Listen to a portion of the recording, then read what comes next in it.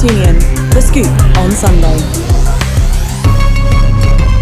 Hello and welcome to The Scoop on Sunday. My name is Thomas Copeland. We're live for the next 2 hours on Queen's Radio and on Facebook Live as well, so stay with us.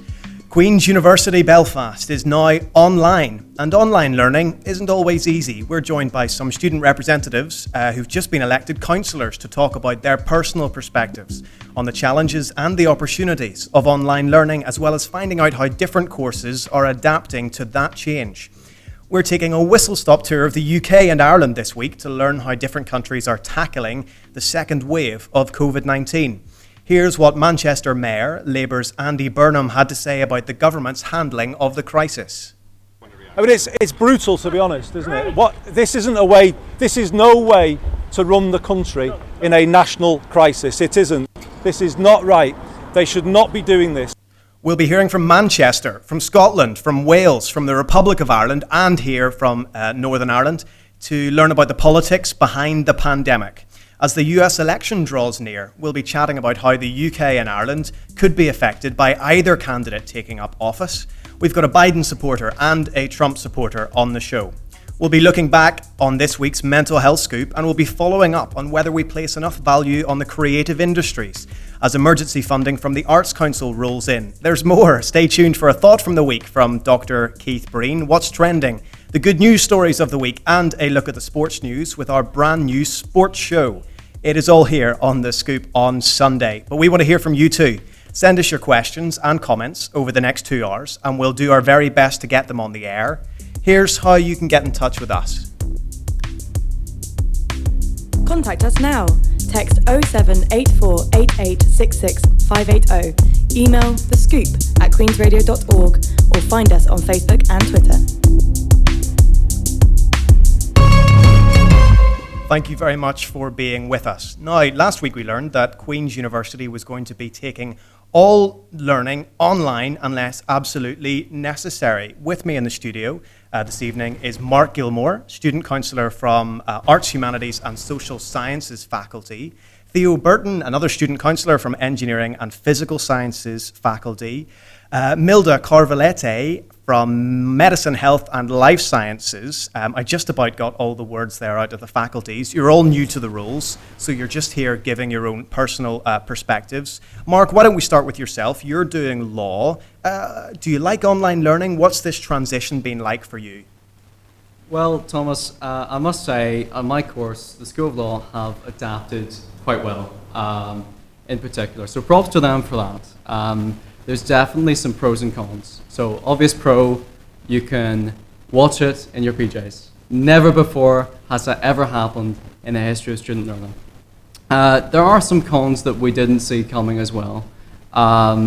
So it is harder to engage with an actual lecture when it's online. You can pause it and it will never be unpaused again.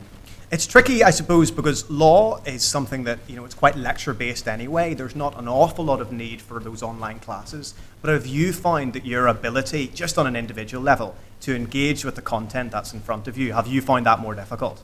Definitely. I think the vast majority of students have. And if someone were to tell me that they hadn't, I'd have difficulty believing them. Theo, you're studying computer science. Again, quite a lot of that is online, but there are physical elements to your course as well that have had to change, right? Yeah, absolutely. Like, for example, one of my modules is in the computer science building PCs, and obviously, we can't do that online, apart from using a simulator, which isn't quite the real thing, but the university has taken steps to try and replicate that experience.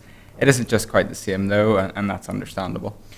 Do you think that they've done a good job of replicating the experience where it needs to be moved from physical to online? My school in particular, I think porting a lot of the stuff like coding tutorials, lectures, has been fairly seamless. I'd agree there with the points that made about it's harder to keep focused and engage all the time, but the accessibility, at least from my standpoint, of having to go back and look at code over and over and over again, is easier than having to rely on a lecturer in person recording it, which wasn't always the case last year. So actually, what you're saying is that there are distinct advantages to online learning.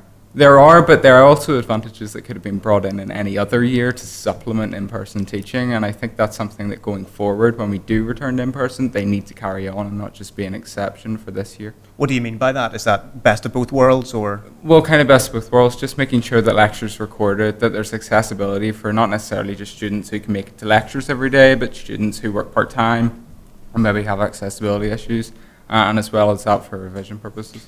Milda, you're studying human biology. That's probably a course where there's more interaction. You have things like labs. How has your school transformed that to online learning? Have you been satisfied with that transformation? So in the beginning of the year, we had half modules online, half face-to-face, and that was pretty well organized. We have research modules which were all done online because it's majorly with supervisors from different faculties, different even areas. Some don't even work in university, they're just employed to help out students. And doing it for teams was safer for everyone. And because of that, I think a lot of supervisors were way more compliant and way more considerate. Do you think, I mean, it's interesting because each different lecturer will transform the content in their own way. Do you find that all of the lecturers are putting the content online in the same way, or is it actually difficult to work out different styles? I don't know. We didn't have that many. We only had like 4 lecturers this year so far, and the coordinators of the modules, they usually put the stuff online in the same way. However, guest lecturers, they do it in a different way, and sometimes it's hard to adapt. It's hard to see. Sometimes it's just in unexpected ways, and students get caught up in a moment, and they're a bit lost. But I think it just needs a bit more communication between both sides. That's fair. Mark, communication from both sides. I mean, have you been satisfied with the way that your school has communicated with you? What about other students who are on your course or in the same school? Are there problems across the board or quite specific things? Well, generally, communication in the School of Law has always been quite good. So in terms of the way they have gotten us used to online learning, I have no complaints there. It's more just the general cons that come with it in terms of the lack of engagement. And obviously this will differ between lecturers as well. And the effectiveness of a lecturer in actually being able to use online learning is very much in being able to weaponize its advantages. Weaponize. So for example, we had one lecturer who showed his dog at various points. That's an advantage. You should be paying more for that. Student engagement just went up, it rocketed. But then we had another lecturer who used YouTube videos, free public YouTube videos in the place of lectures. And that, honestly, I don't think it's degree worthy. Do you think that, I mean, you're paying the same amount of money this year, all of you are paying the same amount of money as you would have in any other year. Do you feel as if that the learning that you're getting at the moment, your personal perspectives, you're not representing one, do you think that learning is worth the amount of money that you have paid in previous years? I mean, is it really the same standard of learning? I mean, generally, I don't think it's worth the money anyway. In a normal year, very much you are paying for the piece of paper, and you're also paying for the student experience, and you're not getting the student experience this year. You're not getting societies in person. You're not getting many in-person events as you normally would. So in terms of paying for YouTube lectures and things like that, definitely not. But then what can the university do? Well, I suppose the university could do things, Theo, could they not, in terms of more engagement online? What's your thoughts there? I mean, do you think that it's fair that you're paying the same amount this year as you have for previous years? Is the standard of learning and teaching really the same? Well, speaking from my own perspective, I think that certainly paying the full amount for this kind of year, even though it has been very unexpected, it shouldn't be the case. It has been a different standard of learning, and at least I can speak personally from my school. I think my school's adapted well, so my lecturers have tried really hard to adapt and change the content. But do I think it's worth the full amount? No. I mean, if you're paying for a package holiday and you turned up and you weren't getting complimentary drinks, would you be entirely happy? Because, you know, as Mark said, like a lot of the student engagement and a lot of the student experience, well, it's not there, is it? And there's nothing, well, there's not much that can be done about that, but I do think there is some stuff that can be done. What sort of things do you think? Well, you know, I think about freshers this year, you know, them missing out, first years missing out on all of the experiences that they make for friend groups, and there's lots and lots and lots of students who don't have those friend groups to support them through their times at uni. And I think, and this kind of feeds into a bit of my role as a digital champion at the university, I think, you know, there does need to be a greater look at making those communities, putting them in place and then letting students engage in them. Because at the minute they're not there, and rightfully so, the transition focus has been on the academics, getting that right, making sure people don't fail their exams. But, you know, an entire important part of the student experience has been left behind. It's been a very fast 6 months. Do you feel as if the social groups that you have, you're in second year? Yeah. Do you think the social groups that you developed last year have really not been the same this year? I mean, has it been a detriment to the kind of experience that you would want to see, that you can't see people physically? I kind of feel that way.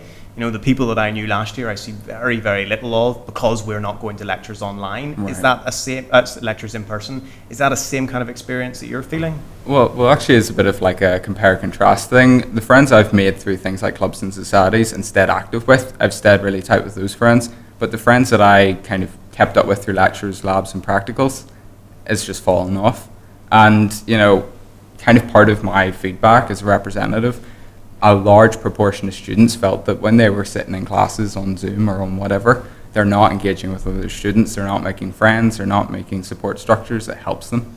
Milda, what about, you mean, your support structures? You're learning from home, we're all learning from home. Have you found it more difficult to maintain the relationships with other students who are on your course? Because quite a lot of the learning that we do at university is from each other as much as it is from a lecturer. Is that what you find? Yeah, I definitely found it way harder to keep in contact with friends on your course, and even you used to see them every day. At least in our course, we used to have lectures every single day for 2 years, and we became quite tight. But because we would work together in practicals, we worked together on projects and everything. And now this year, everything is just online, and even group projects. Some students, they don't engage that much. They don't even turn on their camera. So you're technically talking with a bubble, which is not it's not a university experience. You don't want to be doing that. Theo, you're a digital champion, like you mentioned. Milda just mentioned that some people, you know, not really engaging in the online learning in the spirit of things, not switching the camera on. If you are a student who is suffering and finding it difficult to adapt to online learning, you're a digital champion for the SU. Where can you go to try to get a few answers and a little bit of help? Well, we host drop-in sessions, mainly kind of cater towards students who have difficulty using Teams, using Canvas and things like that, but we're starting to branch out and try and work up some plans and work up some ideas to try and create those kind of digital communities, even within like schools and modules and courses. Because I you know, echo that same experience. I join a class and I could, you know, if this was a different year and it all was normal, I could probably know many people in my course. I don't know any of them, any of the new ones in my course. And I feel that's pretty detrimental for new students and for returning students as well.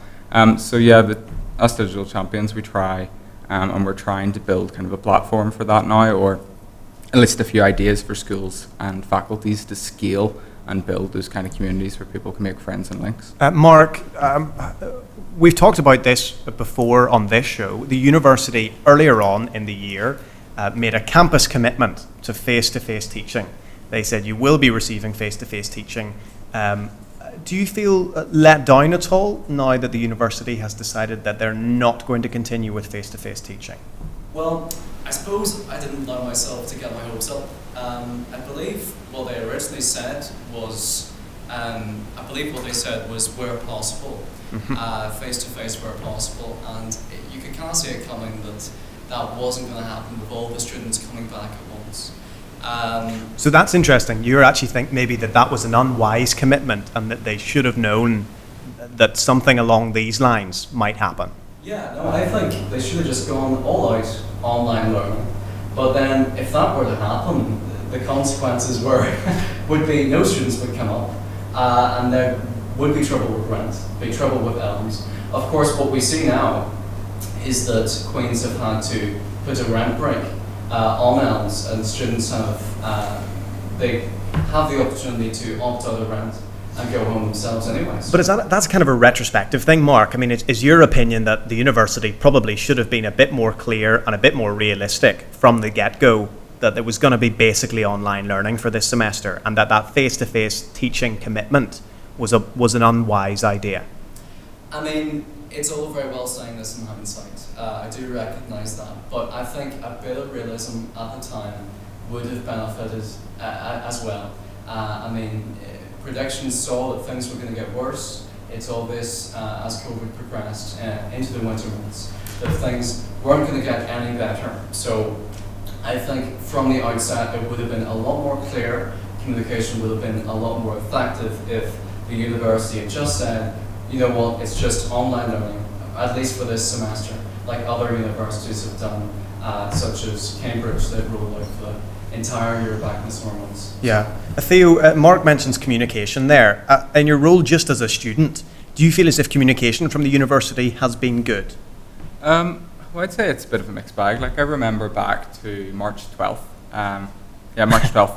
Yeah, good all memory. the way back there. All the way back to March 12th. And even though I think it was on the 4th of March, the first case in the university was confirmed, the 12th of March was when they committed, okay, we're cancelling large-scale events, we're going to be changing up things and taking extra precautions. I think communication at times where it's mattered most sometimes has been really important and has been successful, but I think kind of getting clarity out to students about what their first semester looks like, whether they're going to be staying in accommodation, whether they're going to be online or in person, that was something that was needed to be focused on, really important. And at least, you know, my personal experience as a student, I came across a lot of people who were very confused as to what was going on, whether they would be in person in classes, sitting in a lecture bench, or on Zoom. Milda, we're running out of time here, but you were nodding along to that. Is that the kind of impression you've got from students as well? Just a general sense of confusion at times? Yes, and especially in this semester, we have a lot of Erasmus students, and I think that they're a very big disadvantage because already they come their English level. Yes, it's good, but also I was an international student, so I know how you feel when you just come to this country. And some of them, they didn't even know that where their classes are going to be, if they're going to be classes a day before university semester started, which was just, it was just a really bad communication, I would say, with that part of the university community. Mm-hmm. We will be looking at that issue on this show as well. I think next week or the week after we'll be chatting to some more international students and Erasmus students. Thank you very much, all three of you. We have a really busy show tonight, so we're going to have to leave it there. But thank you, Mark Gilmore, Theo Burton, and Milda Carvaliti. Thank you very much for joining us on the show. Okay, I'm joined now by Niamh McMullen from our news team. This week we launched the brand new podcast, The Mental Health Scoop. Here's a little clip of Friday's show. Do you think it did have a negative impact on your mental health? Like, did your anxiety increase? There were certain days I found harder than others, and I just found myself quite overwhelmed sometimes. I think it was the fact that I was just staring at the same four walls for 10 days straight. It was obviously just going to have a negative impact on me. I just found myself very overwhelmed quite often and just quite lonely, and I just felt like I was both physically and emotionally drained. That anxiety, did it like have anything to do with actually the worry of leaving your house once you had caught the virus? I think I was just delighted to finally leave the house, but there's always just the fear of other people looking negatively towards you and like not wanting to come near you after it. So that just does have negative impacts on your thoughts and feelings as well. With me right now is Niamh McMullen, the host of the Mental Health Scoop. First episode went out on Friday. Niamh, thanks for joining us. Thanks for having me. Not a problem at all. On Friday's show, you were discussing an issue in particular. You're going to do themed episodes for your podcast. What were you talking about on Friday's show? So I wanted to begin the podcast with an issue that sort of has obviously increased since coronavirus. So something that has been experienced and reported more so since the virus, and that was anxiety. And globally, there was a recent update, and 1 in 13 people have experienced anxiety. And in relation to students, that rise has been 80% of people have reported like an actual increase in their mental health issues.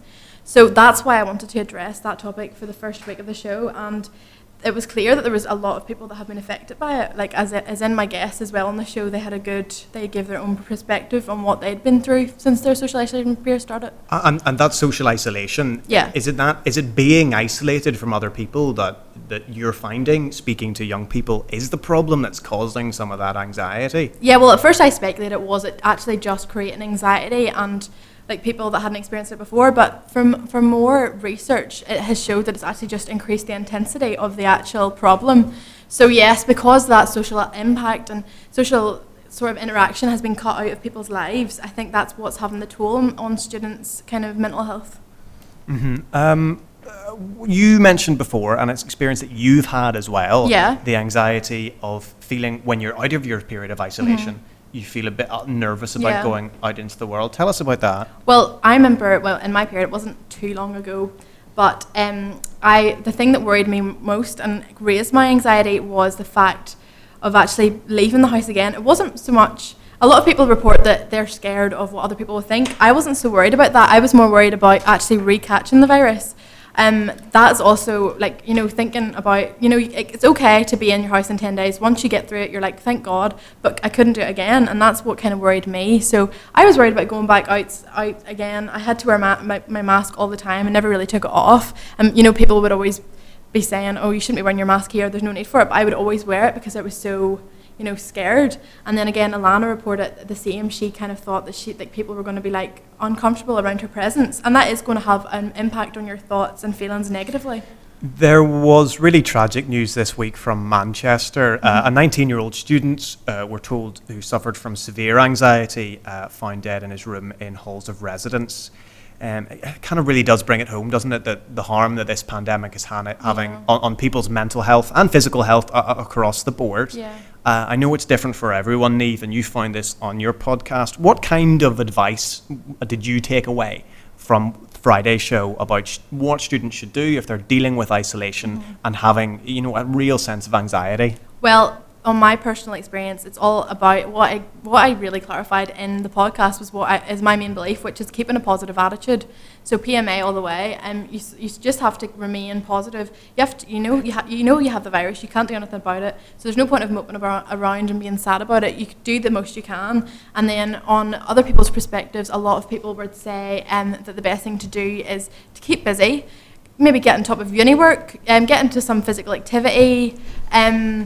Do things that you enjoy, and that will maybe take your mind off the fact that you're not allowed to leave. And that's really the best thing to do, is just to make sure that you're busy all the time, your mind is occupied, and practicing your physical and your cognitive ability. And you were talking as well on the show to Katie Niclera, SU Officer for Welfare. Yes, We've had her on this show as well. Yeah. Give us a brief idea, if you can, of if you are a student who is finding isolation, being at home, maybe even online learning, quite difficult, where can you go to get a wee bit of help with that? So I'm not sure if most Queen's students are aware, but there's actually two kind of services, and it's provided from Queen's and the Students' Union. So I'm going to talk about the Queen's Wellbeing Service, which is Inspire 24/7. It's a wellbeing support. It's like a support group, and you can contact them anytime. All the details on that are on the website. And there is a drop-in service in the Students' Guidance Centre, which is on a Monday to Friday, 11 to 3. And then if we go over to the Students' Union, there's also services provided from them, and it's Advice SU, student advice at qub.ac.uk, and the Student Officer Welfare, which is Katie. She'll be able to reply to you on suvp.welfare@qub.ac.uk. So there's plenty of help there if you need it. Yes, and also for Queen's, not for non-Queen's students, we have the Lifeline Samaritans and obviously Tech Shout on 85258 as well. Okay, loads of help there if Yeah. you need it. So encourage people really to reach out if you're feeling like you're not okay. Niamh, what have you got ready for next week's show? You're planning very far in advance. It's brilliant. Yes, well, I want to show that to people that, if I'm doing a mental health podcast, it doesn't have to be on quite sad issues.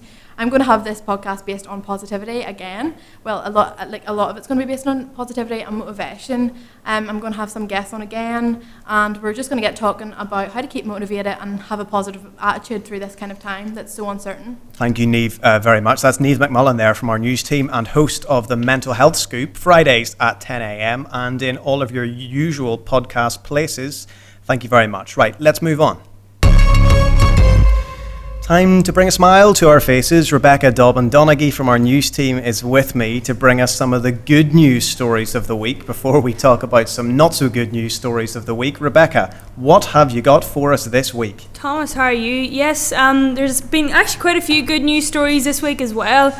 My first news story is a very important first, in that Pope Francis has endorsed civil unions for the first time as Pope.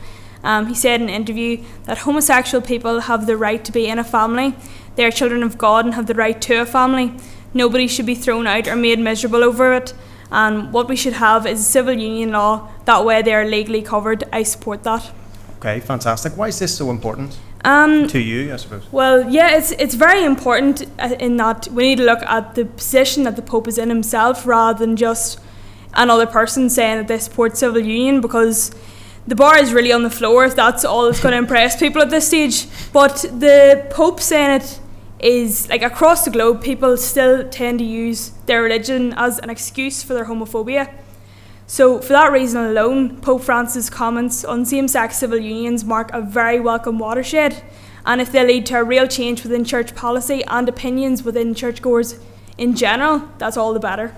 Some good and bad news, I suppose, in the world of football. Marcus Rashford back in the news. Yes, Marcus Rashford, once again, being an absolute legend. Proving why he was awarded his MBE earlier this year. You don't need to be a Man United fan or even a soccer fan to be a fan of Marcus Rashford. We've watched this year as he's constantly campaigned to end child food poverty across the UK.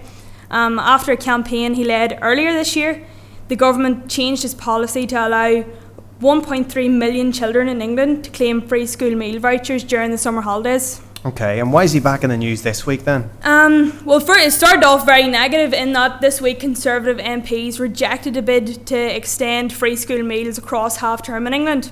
Immediately Rashford was back petitioning against the vote. I don't know, you've probably seen these petitions before online. It takes around 100,000 signatures to be able to be considered for a debate in Westminster. And last night when I checked it, Marcus Rashford's petition was on 784,000 signatures and counting. It was going up by the second. It was mad.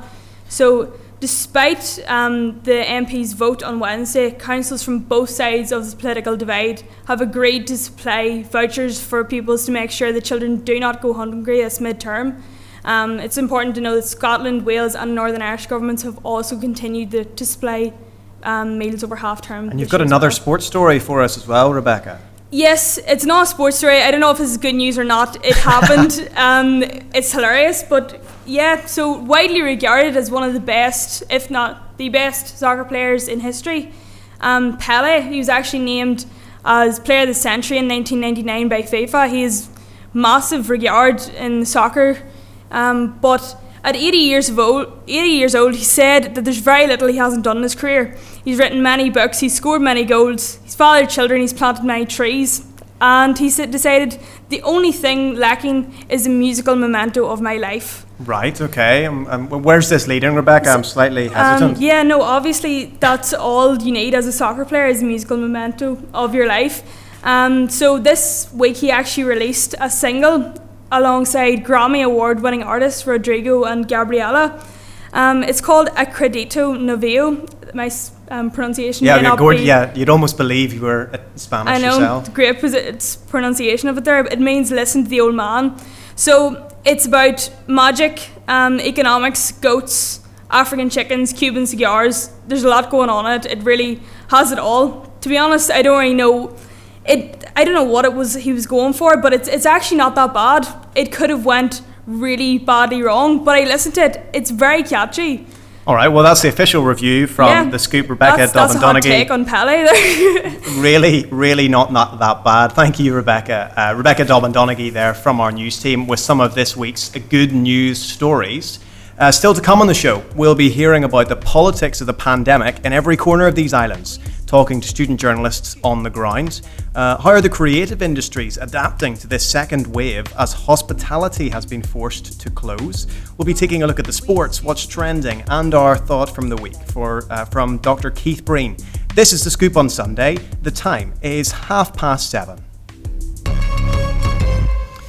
Now, the US election is only 8 days away. This is a race that began 2 years ago, and over $10 billion has been spent. $10 billion more spent on the US presidential and congressional race in November. As polling day draws near, Joe Biden holds a healthy lead in the national polls, but in some key swing states, the gap is narrowing between the candidates. This week, we saw the final presidential debate between Donald J. Trump and Joe Biden. It was a much more calm, substantive debate, but will it have made any difference? Just before the show, I chatted to Kevin Lynch, US college student, who's on the ground for us in Washington, D.C. Here's what he had to say.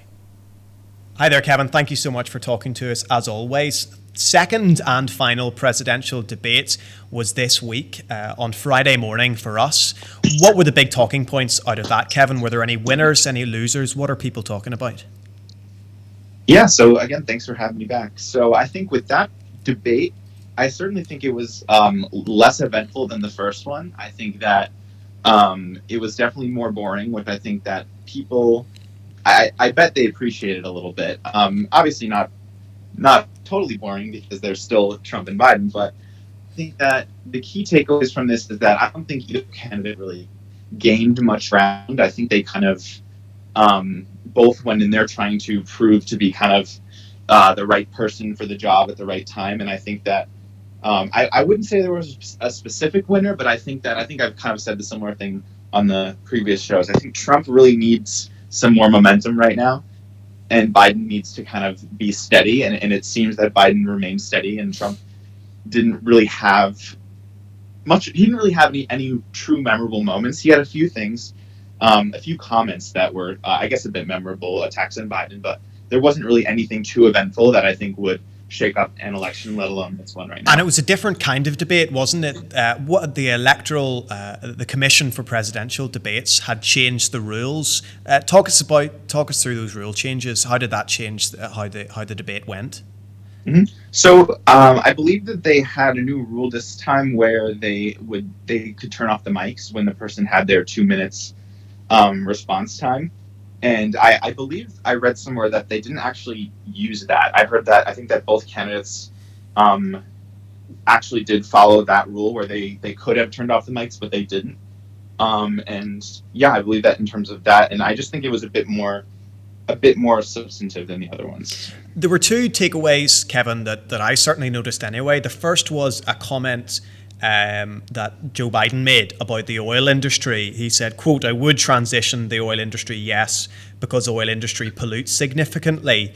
And Trump really jumped on that in the debates. Some of the swing states that Joe Biden will really need and Trump is trying to keep hold of, Texas, Pennsylvania, Ohio, are places where the oil industry is significant. That comment, moving away from the oil industry from Biden, do you think that might have an effect on how people vote?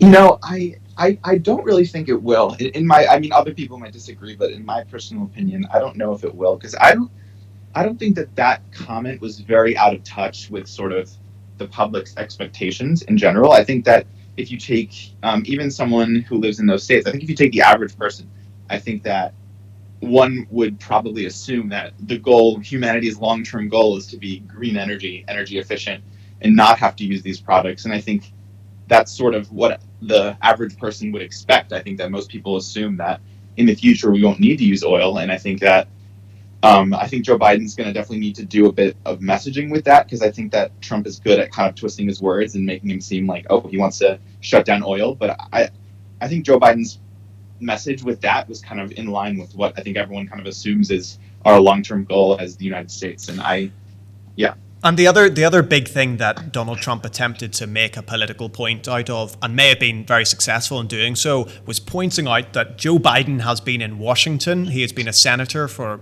46 years, then vice president for 8 years, and repeatedly throughout that debate Trump was saying, why didn't you do anything about these issues, Biden, when you were a senator and vice president? Does that issue have much cut through? I mean, are the general public looking at Biden and saying, you know, he hasn't achieved these points so far. Why should we expect him to do so if he's elected president? So I definitely think that those lines stick, but I just have my perspective on that whole situation is that I think that it could stick more, but I think that the Trump campaign's messaging is just a bit all over the place, because you have, for 50% of the time, they're saying he's a career politician who does nothing. And then the other 50% of the time, they're saying he's a radical who's going to transform the country and change everything.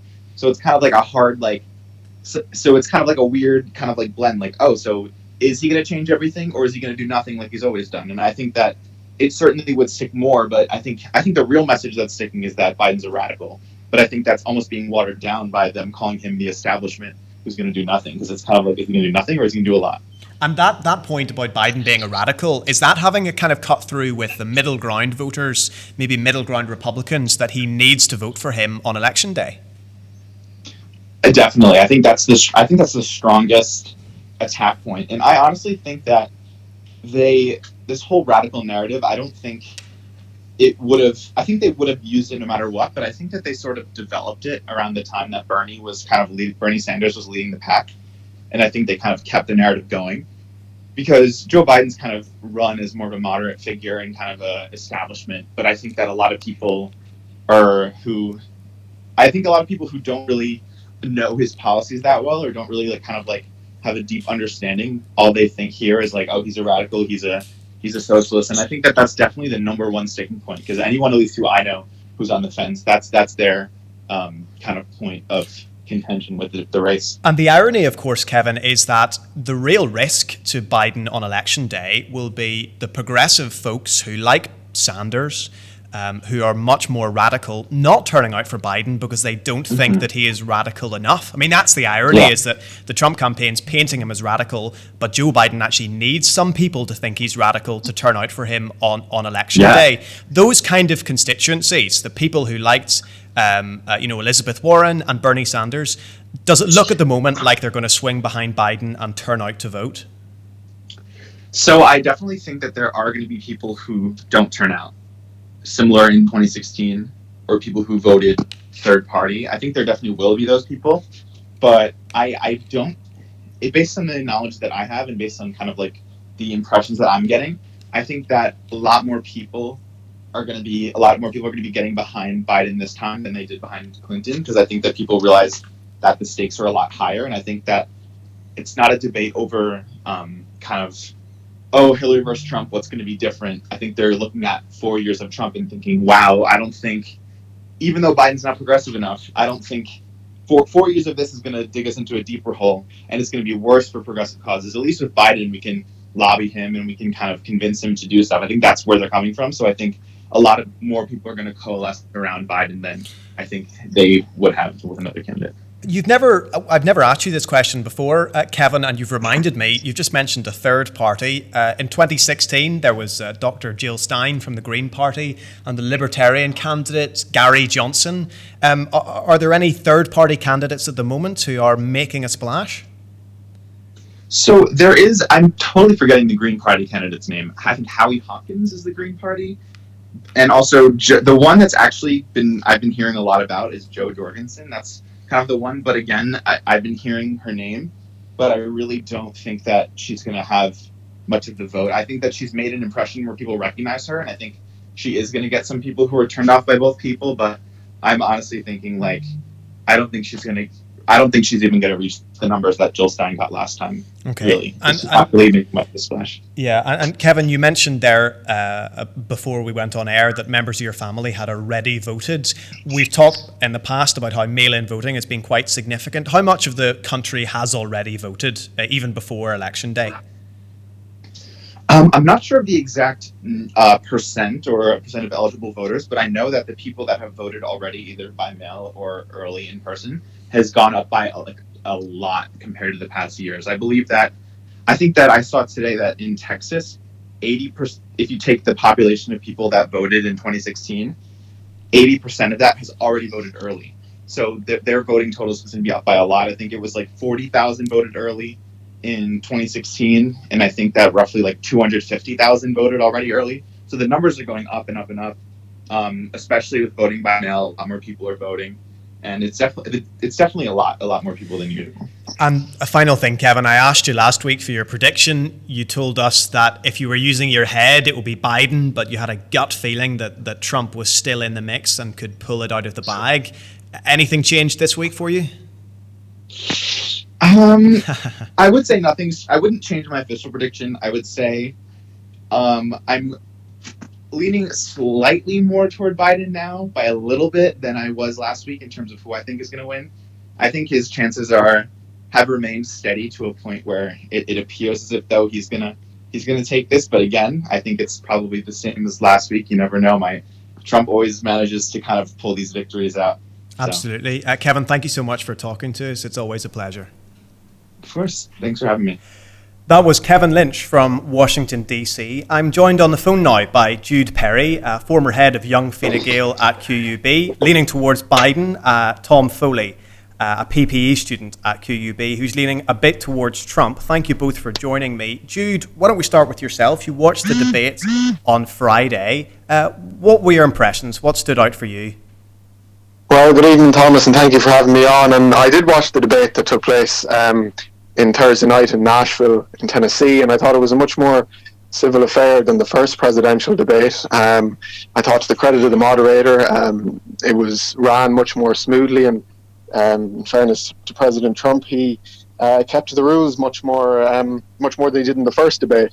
I think largely the polls reflected that Joe Biden was the winner of the first debate. I think Donald Trump really needed to change things, or Biden needed to make a massive mistake in order to change the race, which didn't happen. I thought the debate was largely a success for Joe Biden. I think Trump's change in tone from the first debate was largely due to polling, which reflected people weren't really pleased with his rancorous performance at the first debate. So in terms of who won, I think it's been pretty clear that Joe Biden came out unscathed from that debate, and he was the successful candidate. And Jude, before I ask Tom a similar question, you think that Biden came out on top, if just about, on that debate. Will that make any difference to the actual election result? We're hearing that I think millions of people have already voted. Will that debate and Joe Biden's win, in your eyes, make any difference? Well, that's the very crucial point, is that due to the COVID-19 pandemic, there's been such an early amount of postal voting, an early amount of early voting as well. So I think this debate probably largely won't make too much of a difference. When we look to Election Day and people who vote on Election Day, typically Republicans and Donald Trump's base will be those who will vote on Election Day, whereas Democrats and people who lean towards Joe Biden would have already voted. So, there was no moment from the debate that you could easily say or pinpoint that changed the race in the direction of Donald Trump. So I think it will maintain the polling that has been consistent for the last number of months, which is Joe Biden at a considerable advantage. Tom, you watched the debate as well. Same kind of question. Did you think that there was a winner who came out of that? Well, I agree with you to some extent. I think Donald Trump clearly reflected on the past debate and thought perhaps we needed a new approach. I disagree to him to another extent, in the sense that I think Trump definitely beat Biden. I don't know if it's enough to surpass the lead that Biden has already. You compare this election to the last election. Clinton, against Clinton, there was 13% of likely voters were undecided. It's now only 8% in this election. So I don't understand. I don't know if the gains made by Trump in that debate is going to be enough to turn the tide. I don't know if there's that many voters he can win back, but I definitely think he won the debate, and I think his air of being more presidential certainly made an impact. Well, Tom, one of the things that Biden really jumped upon Joe Biden was a remark about the oil industry. He said, would you close down the oil industry, said Trump, and Biden said, I would transition away from the oil industry, yes. We know that the oil industry is quite significant in some of these key swing states. Donald Trump seemed to think that that was very significant and could be used by him and his campaign to try to turn the tide on this election. Do you think that is as significant as the Trump campaign seems to suggest? No, I don't think it is. The state that produces the most oil is Texas. It produces 4 times the amount of oil than the next state, which is North Dakota. I think he already had Texas in the bag, but I think some well-targeted ads could certainly lock down Texas, but I think he already had it in the bag, so I don't think it's going to be as influential in states which really matter, like Pennsylvania and obviously Wisconsin and Michigan. I don't think it's going to help him in that respect. Jude, on polling day, Joe Biden needs everybody he can to turn out to vote for him. It didn't happen for Clinton in 2016. That remark about the oil industry, do you think that is at risk of losing some kind of moderate Republicans who would have been tempted to vote for Joe Biden, but maybe their state depends a lot on jobs in the oil industry?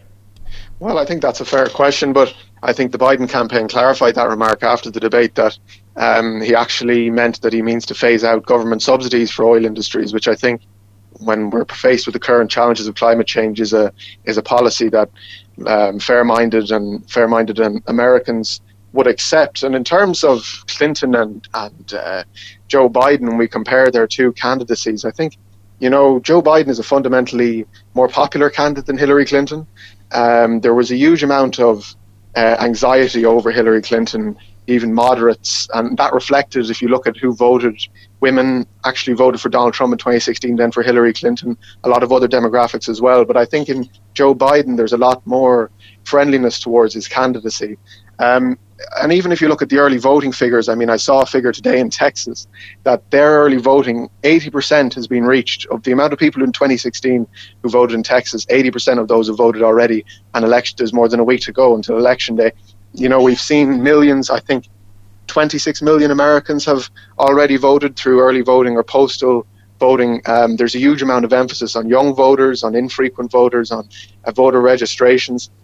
And while that may present a number of challenges, in Pennsylvania, for example, they're not allowed to start counting the votes until election day, while in other states, postal votes are allowed to be accepted until November 3rd, but will have to be counted after that. So I think there's a huge amount of voter enthusiasm in this election, and I think turnout could reach some of the highest levels in the last 100 years. Jude, part of the reason why Joe Biden is a more popular figure than a Hillary Clinton is he's been around for an awful long time. He was one of the nation's youngest ever senators. Was he in the Senate for 40 plus years? Then he was a vice president for 8 years. Donald Trump on the debates on Thursday night, Friday morning, really tried to hammer home that question. If Joe Biden has been in office and in power for so long, why has nothing changed? Do you think that is a successful argument that the Trump campaign is leveling against Biden? He's been around for a long time, and a lot of the stuff that he's now saying he wants to do, he probably could have had an influence on in the past. Well, I think if we compare this election to 2016, in 2016, people voted for change. People voted for a candidate who would shake up the system, and someone who is new to Washington. And I think that was what was reflected in 2016. A lot of the same voters who voted for Barack Obama in 2008, 2012 voted for Donald Trump because they wanted that change. But I think this election is fundamentally different. I think there's been a restoration of the desire for normalcy. I think there's been a restoration for some form of control, for someone who knows what they're doing. And I think there's a very certain degree of Trump fatigue in setting in, not only in the US, but around the world, that people are getting tired of the lack of responsibility, the lack of facts. Even today, the White House Chief of Staff said that the administration weren't taking responsibility any longer for the coronavirus pandemic, that they were going to let the medicine take care of it. Jude mentions there a Trump fatigue. Is that a fatigue that you're feeling, or do you think that actually, people are quite happy to see another 4 years of Trump? Absolutely. It feels like every good decision he makes, whether it's on foreign policy or economic policy, it's met with 10 decisions that are absolutely awful regarding his Twitter account, his language. And after 4 years, it's utterly fatiguing, as Jude points out. So I can understand why traditional Republicans will just vote out of habit and lean Trump voters. And yet, Tom, if you were in the States, you would be out on polling day for Donald Trump. I would, yes, begrudgingly, but I feel like I'd have to. I mean, the way that the Democrats treated the summer disturbances in places like, Kenosha, I think is absolutely despicable. Giving succor to some of the most violent riots America has seen for decades. I feel like I would have to vote for Trump just for a law and order figure. But hold on, Tom. You say that you want to vote for Trump for law and order, but he has been president for the entirety of the summer. All of these riots that you seem to have a problem with, he's been in charge at the time, and he has failed to impose law and order. Absolutely, and if we think of, I disagree in the sense that he failed to impose it. It was because of the mayors and the governors of those specific states. But that's not going to change, Tom, is it? If there's another Trump presidency. Trump offered support to Seattle, the mayor of Seattle, and they refused it. There's only so much you can do, and if you've got a president who's giving absolute support and succor to some of these groups, whether it's on transgender debates or any other debates that basically is, filling the culture wars, then we're going to get to a very different America in 4 years' time. Well, hold on, Tom. In some ways, hold on. Well, you say that Biden has given succor to certain groups. Is it not the case that Donald Trump has given succor to certain groups, including, extreme right, sometimes white nationalist groups? He's given succor to them as well. He has, well, not necessarily succor. He hasn't denounced them as well as he should have. But the thing is, I think the vast majority of Americans would agree that white nationalism is obviously wrong. But a growing support for, capitalized BLM and Antifa and the suppression of free speech, it's becoming more popular. So I think it needs to be understood that needs to be opposed far more forcefully. Well, Jude, I ask you then, do you think in any way that Jude has a point, that Tom has a point when he thinks that some moderate Republicans might be put off voting for Biden because of those kind of disturbances, riots that we saw during the summer in response to the death of George Floyd? Yeah, well, I think there's been a lot of talk amongst the more liberal side of the Democratic Party in terms of defunding the police and those kind of things. And I think, to Joe Biden's credit, he's never, he said he's against defunding the police, but, I think Donald Trump has inflamed a lot of the divisions over the last number of years, a lot of the racial divisions in particular. And, there clearly is a problem in the US with law and order. There clearly is a problem with guns in the US. Guns are too easily they're too easy to access. So this obviously leads to these kind of problems. And, I'd also like to say that I know a lot of Irish Americans who live in the US who vote for Donald Trump, and they're very fine people, but they just voted for a change in 2016, and they saw Donald Trump as that person to deliver that change. So, Jude, you mentioned Irish Americans there. If Biden is to get the presidency or Trump maintains it, what does that relationship look like between Ireland and America? What's at stake in this race? Well, I think it's a very important period for the relations between Ireland and the US, and most notably the 11 million Irish people who live in America who are undocumented. And I was pleased to see Joe Biden issue a statement last week that he said he would try and provide a path to citizenship for those 11 million Irish people who are undocumented in the US. And another point with the Brexit negotiations, and as we enter the final phase of the transition period, I think Downing Street, and there was a report in the Financial Times that Downing Street are looking very nervously at this election because obviously Donald Trump is a supporter of isolationism and therefore a supporter of Brexit, and himself and Boris Johnson are two peas out of the same pod. But whereas Joe Biden, I think, will be more supportive of the Irish cause. He's obviously an ally of the Friends of Ireland Congressional Caucus, who have been very supportive of the fact that there can be no trade deal if there is if the Good Friday Agreement is compromised. Yeah, Tom, you have been a supporter of Brexit in the past, what Jude calls isolationism. It looks like if Biden gets into the Oval Office, there won't be not a lot of support for your Brexit project on the other side of the Atlantic. Are you fearful for that? No, actually, because I think there's as much opposition to it in the Trump administration. In September, the envoy to Northern Ireland from the Trump administration, Mr. Mulvaney, said that the success of EU-British negotiations with regards to a trade deal would be interwoven with the success of a UK-US free trade agreement. So I think whether Biden gets elected or Trump's re-elected, I think we're going to have a big uphill battle getting a free trade agreement with America. So with regards to that, I don't think it really makes much of a difference. Guys, we're running out of time here, but I've got to ask you both for a few predictions. The election's, what did I say, fewer than 10 days away. Tom, first, what do you see happening? Which swing states do you see swinging, and in which direction? And who do you think is going to come out on top? I think Trump's going to win. With this trajectory, I think Trump's going to win, just not as largely as he did 4 years ago. I think he's going to win Michigan, he's going to lose Pennsylvania, and he might be in with a chance of Wisconsin if they manage to nail home the messages of Trump with Biden and manage a smear campaign against him like they did against Clinton. I think Trump will win. Okay, smear campaign. Is that a campaign to be proud of, Tom? Not at all. I don't really like Trump or his campaigning, but I'd vote for him over Biden. Okay. Jude's prediction for Election Day? Well, I suppose we must remember that the magic number is 270 electoral votes.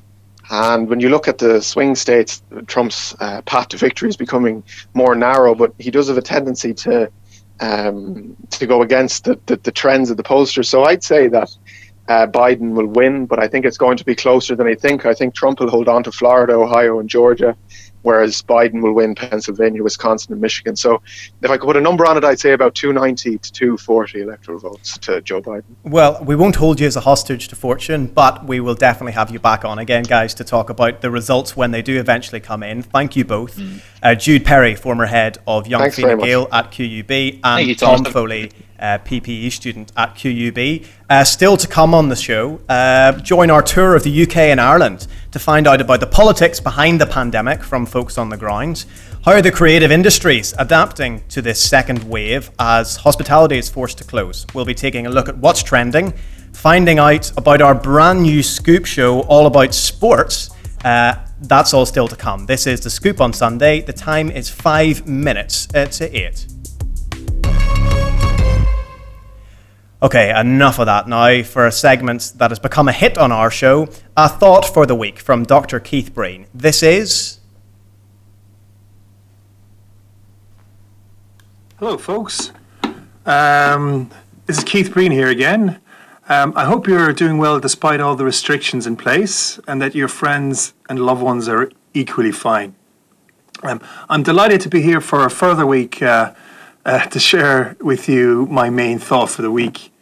Well, actually, I've had 3 recurring thoughts of the week, and I think I'm going to share all 3. Why be parsimonious when one can be generous?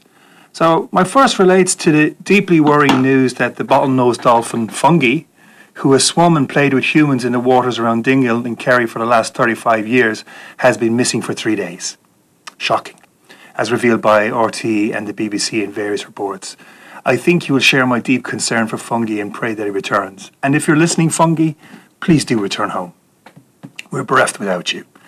My second thought, and this is the real thought that I want to get across, relates to a topic I've been teaching recently to my Perspectives on Politics students. And that's the topic of democracy and the problem of the tyranny of the majority. I think it's an important topic. It's important because tyranny of this type is very significant, and tyranny of this type occurs where a majority group in a democracy uses its democratic power to push through policies that undermine or revoke the rights of minority groups, whether these minority groups be class, ethnic, religious, or other groups, or national minority groups. And so the tyranny of the majority is really important because, for a number of reasons, it was tyranny of this type that the civil rights movement in the 1960s USA sought to counter majoritarian white supremacy and to protect the rights of minority groups, in particular African Americans. And that's still ongoing in the United States. It's also a tyranny of that type, tyranny of the majority, that the Good Friday Agreement, with its power-sharing structures, sought to counter. And this is really important because a healthy democracy is one where no one part of the people is in a position to dominate and deny the rights of other parts of the people. So I think it's really appropriate that I do have a class on the tyranny of the majority. And I think as Democrats it's really important that we're aware of the danger of the tyranny of the majority. But I think the story that I'm telling my students is very much incomplete and that I need a further class. And I think I will be providing that class next year. So this is so because there isn't just one tyranny that threatens democracy, or there isn't just one type of tyranny that threatens democracy. There are, in fact, several. And one of the most enduring and important is in fact not the tyranny of the majority, but the tyranny of the minority. Now, what do I mean here? And where am I getting this from? Isn't democracy supposed to be about the rule of the people? Okay? And isn't aristocracy and oligarchy, aren't they about the rule of the minority in the sense of either the best in aristocracy or the few in oligarchy, or the wealthy in oligarchy? Well, I still think that we can see a tyranny of the minority in democracy in various ways, and it's a real problem for our democracy. First, consider the backgrounds of many of our representatives, in particular in the UK Cabinet and in the Westminster Parliament. Many of these people, especially in the Cabinet, come from the same class, with the same life experiences and the same worldviews. Life experiences and worldviews that do not represent that of the majority of UK citizens. And this is decisive. They hold political power. Second, consider our economy. This is currently is dominated by a corporate and financial class that is increasingly, sharply and radically distinguished from the average person in terms, firstly, of wealth, secondly, of equality of opportunity, thirdly, in terms of their interests, and fourthly, in terms of life experiences. And yet they hold economic power. So, these are two minorities. Do we really live in a democracy?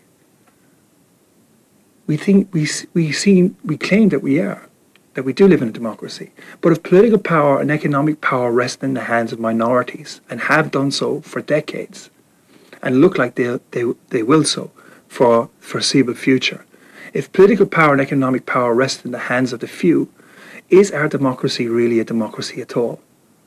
Or is it really an oligarchy, a system run by the few in the interest oftentimes only of the few?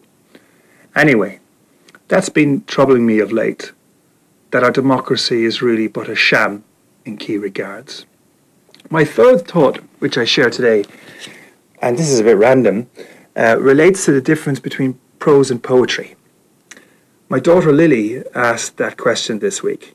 What's the difference between prose and poetry? I tried my hand at a few answers, but she wasn't persuaded by them. So I looked at a few sources on the internet and a few books that I had, and I came across this wonderful story told about Brendan Behan, the Dublin writer and drinker, which I think very much helps clarify the difference. And let me just tell you that story. So, and I'm taking this from a book, and I'll just read from the book. The writer, that's Behan, was once invited to Oxford to take part in a debate about the difference between prose and poetry. His opponent spoke for almost 2 hours. Behan rose to his feet and promised to be brief. He recited an old Dublin rhyme. And here's how it goes. There was a young fellow named Rollocks who worked for Ferrier Pollux. As he walked on the strand with a girl by the hand, the water came up to his ankles. That, declared Behan, is prose. But if the tide had been in, it would have been poetry. Good old Behan. I think that really captures it. That said, I won't be sharing that anecdote with my daughter. She's only 9. That's it, folks. Hope you can tune in next week. Until then, stay lucky. Did somebody say Keith Breen? That was our thought for the week from Dr. Keith Breen. Thank you very much to him for that. Okay, now across the UK and Ireland, COVID cases have been on the rise. Every nation has been dealing with this second wave differently, and every national response has caused serious political ramifications.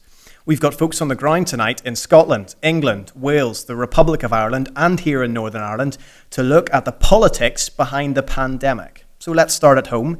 I'm joined now by Michael Jardine, the former head of news at Queen's Radio. Michael, can you hear us? I hear you loud and clear there. Thomas, how you doing? I'm very well, thank you. Thanks for joining us. Michael, why don't you start off by giving us a rough idea of how bad this second wave is in Northern Ireland?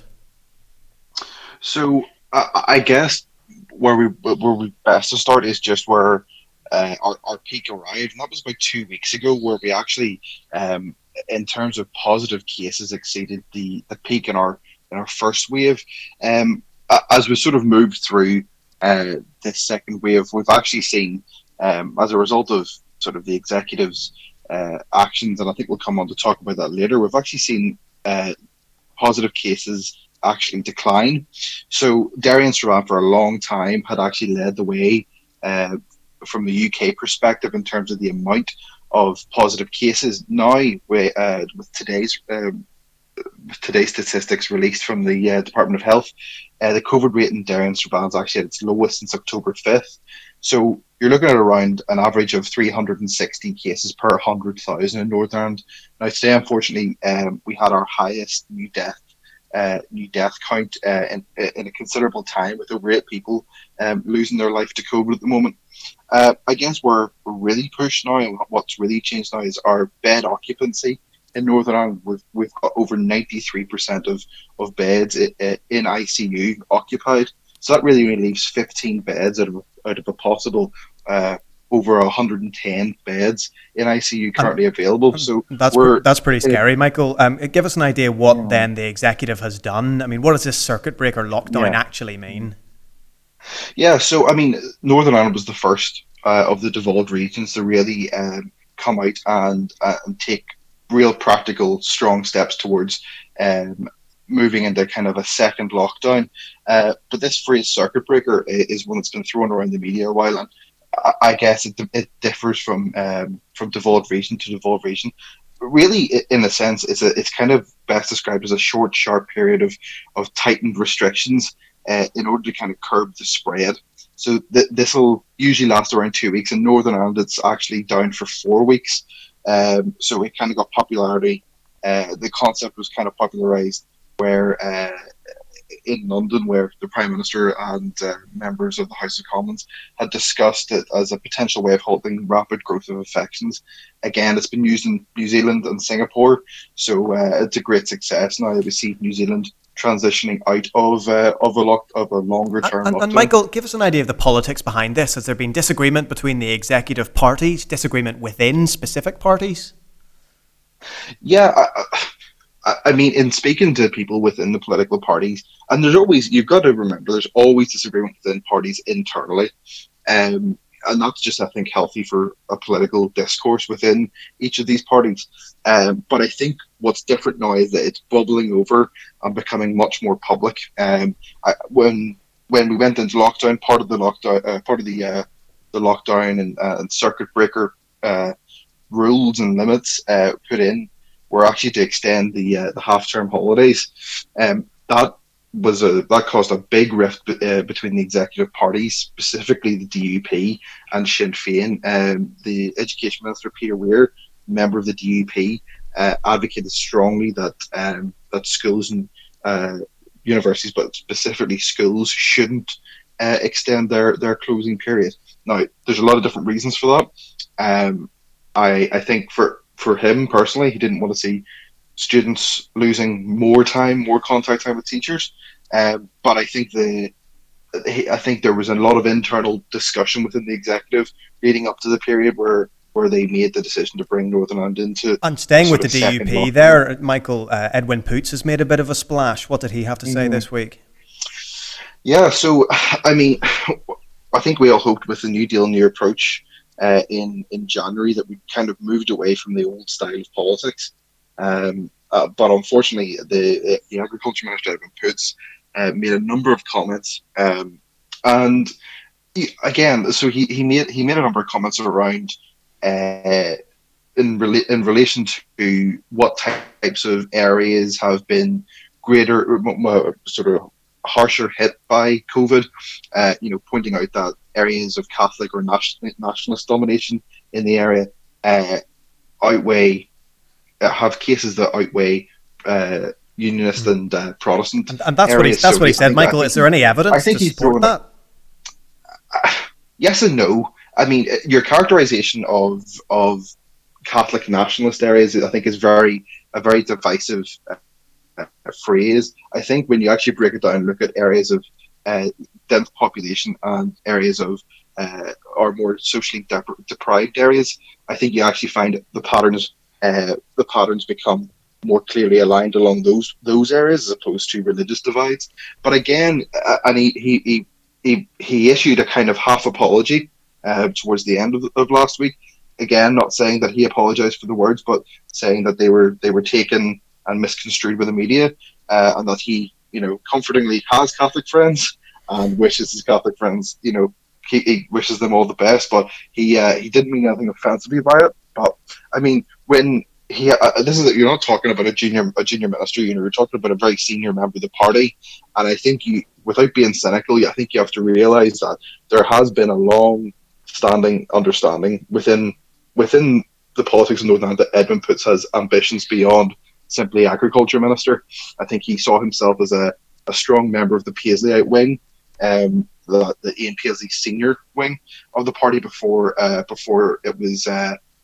Peter Robinson took over as First Minister. And I think for a long time he's been angling for a way in which he can kind of make a public stand and an internal stand within the party to show that he really has the leadership credentials. Michael, I'm afraid we're going to have to leave it there. Sure. With that thought to leave us with, that was Michael Jardine, former head of news at Queen's Radio. Let's jump across to England now, and in Manchester, a political battle breaking out again between Mayor Andy Burnham and the government over support for businesses as Manchester entered an even more strict lockdown this week. Here's what Andy Burnham had to say on Tuesday of this week. I mean, it's brutal, to be honest, isn't it?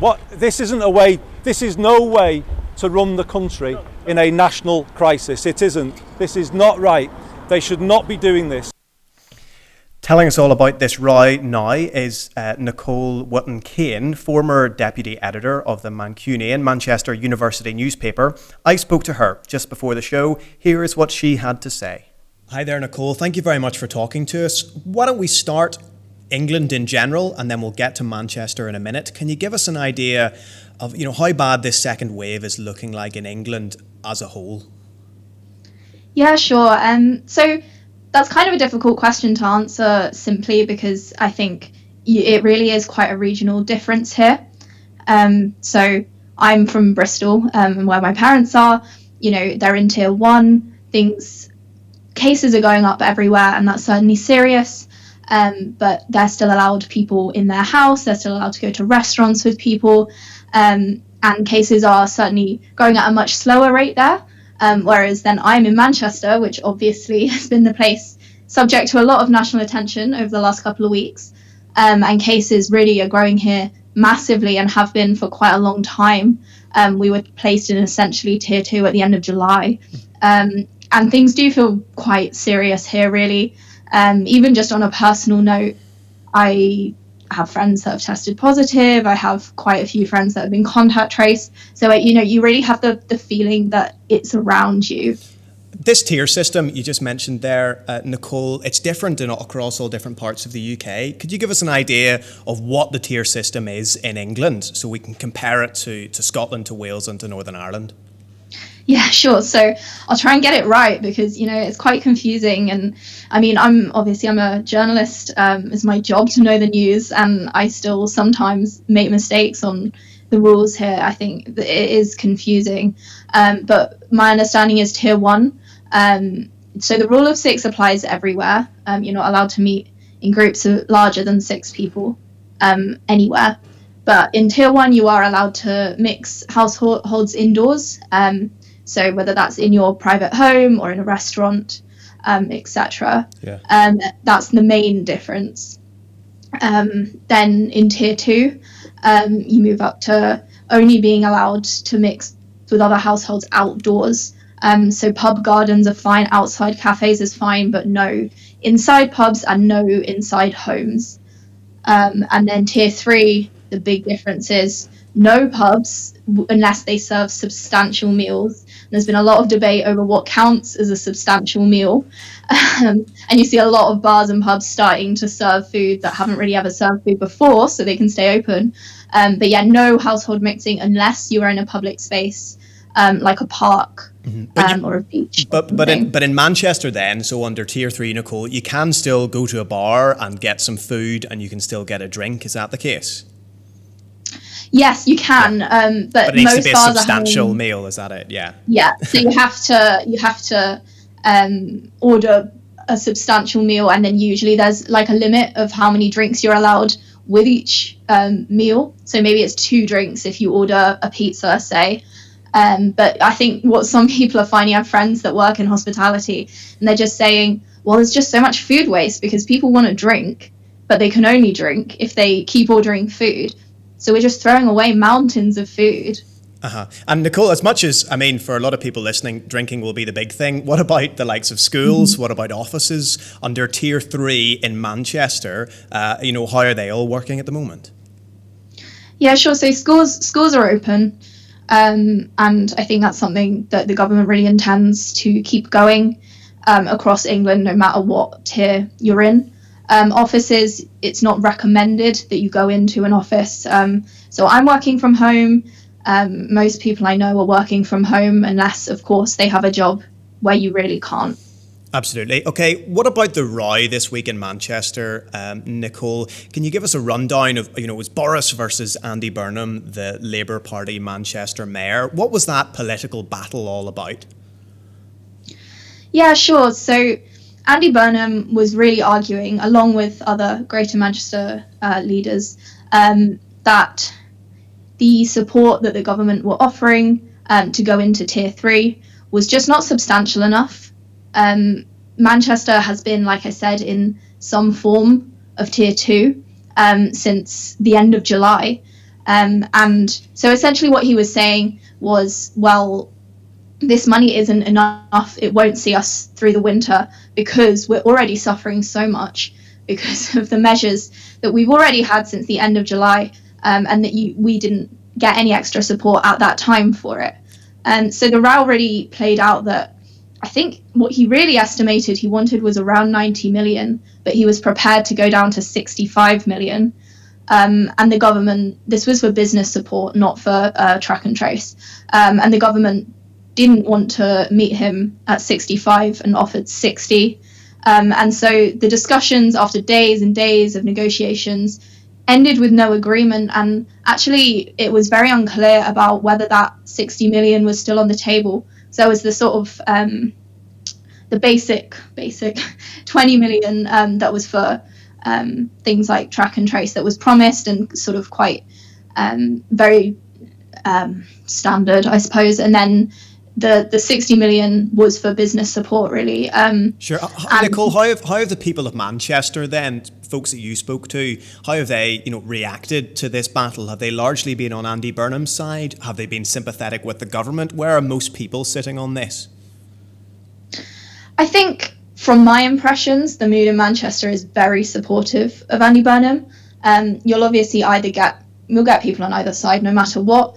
But even reporters that were there at his speech earlier in the week spoke to supporters or people who were there to support Andy Burnham, who were not normally Labour voters, but felt that he was really standing up for the North. I think the real mood here is one of anger, to be honest, that the North has been quite ignored. They feel very ignored in this, and particularly older people will remember times in the past. They feel that this could be the 80s all over again and see that devastation in the North. And so they're really, really angry. And I think a lot of people feel very supportive of Andy Burnham. And how does this fit in, Nicole, with the wider political battle? We've talked a lot, off the back of the last election. The Tories did very well in some northern seats that used to be Labour heartlands.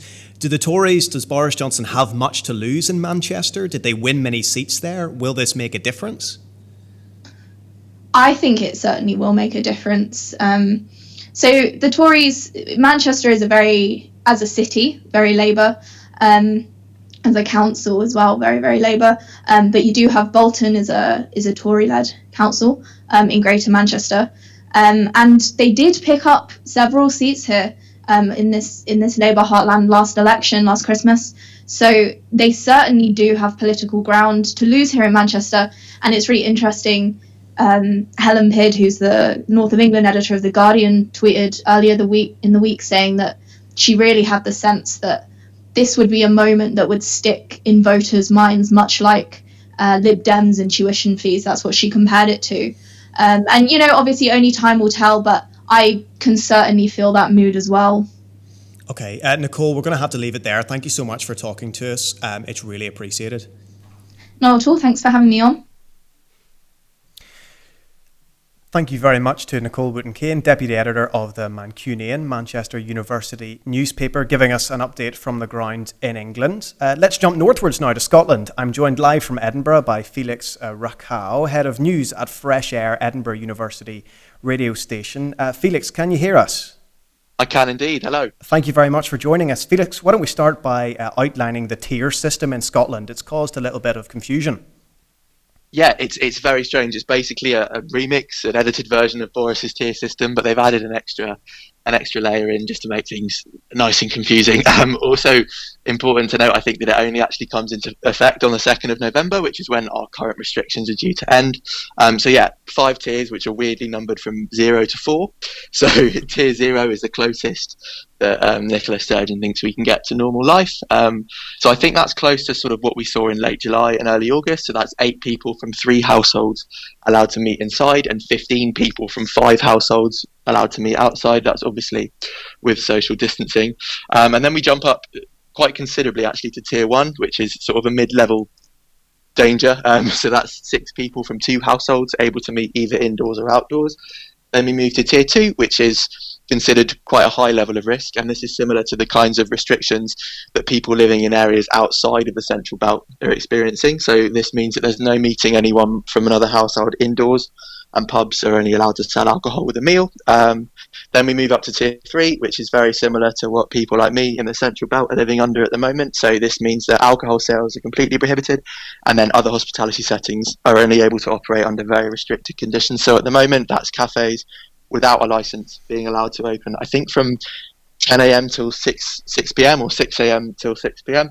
And then finally, tier 4 is the most extreme tier. This is basically a full lockdown, so no non-essential shops not allowed to open. Hospitality also closed. But I think important to note, because this is different to the lockdown that we had earlier in the year, schools would remain open and you'd still be allowed to meet outside in up to 6, I think. Again, obviously with social distancing. So yeah, that's the 4 levels. Is there much support for these new measures, Felix, or has patients started to weigh in? I mean, are people complying, or is there quite a wee bit of rule breaking going on? Yeah, I think it's the same as everywhere. Patience is wearing thin, I think, amongst everyone, particularly students, and that's, in my opinion, and in the opinion of lots of people I've spoken to who aren't just students, that's completely understandable. Most people are breaking the rules, but they're doing so sensibly, if that makes sense. So I don't think there are many huge house parties going on, but I think people are maybe going around to their friends' houses in 1s or 2s for a drink or for a cup of tea, and obviously that's detrimental to the public health effort. But yes, I do think on the whole people are being sensible, and I think with that point as well, it's important to remember that low-level rule breaking is definitely something which is not confined to students. Potentially first years breaking the rules a little bit more. I've heard some stories of big parties which obviously have had to be broken up. But yeah, I think on the whole, if there is rule breaking, it's sort of low level. And across the board in terms of the population.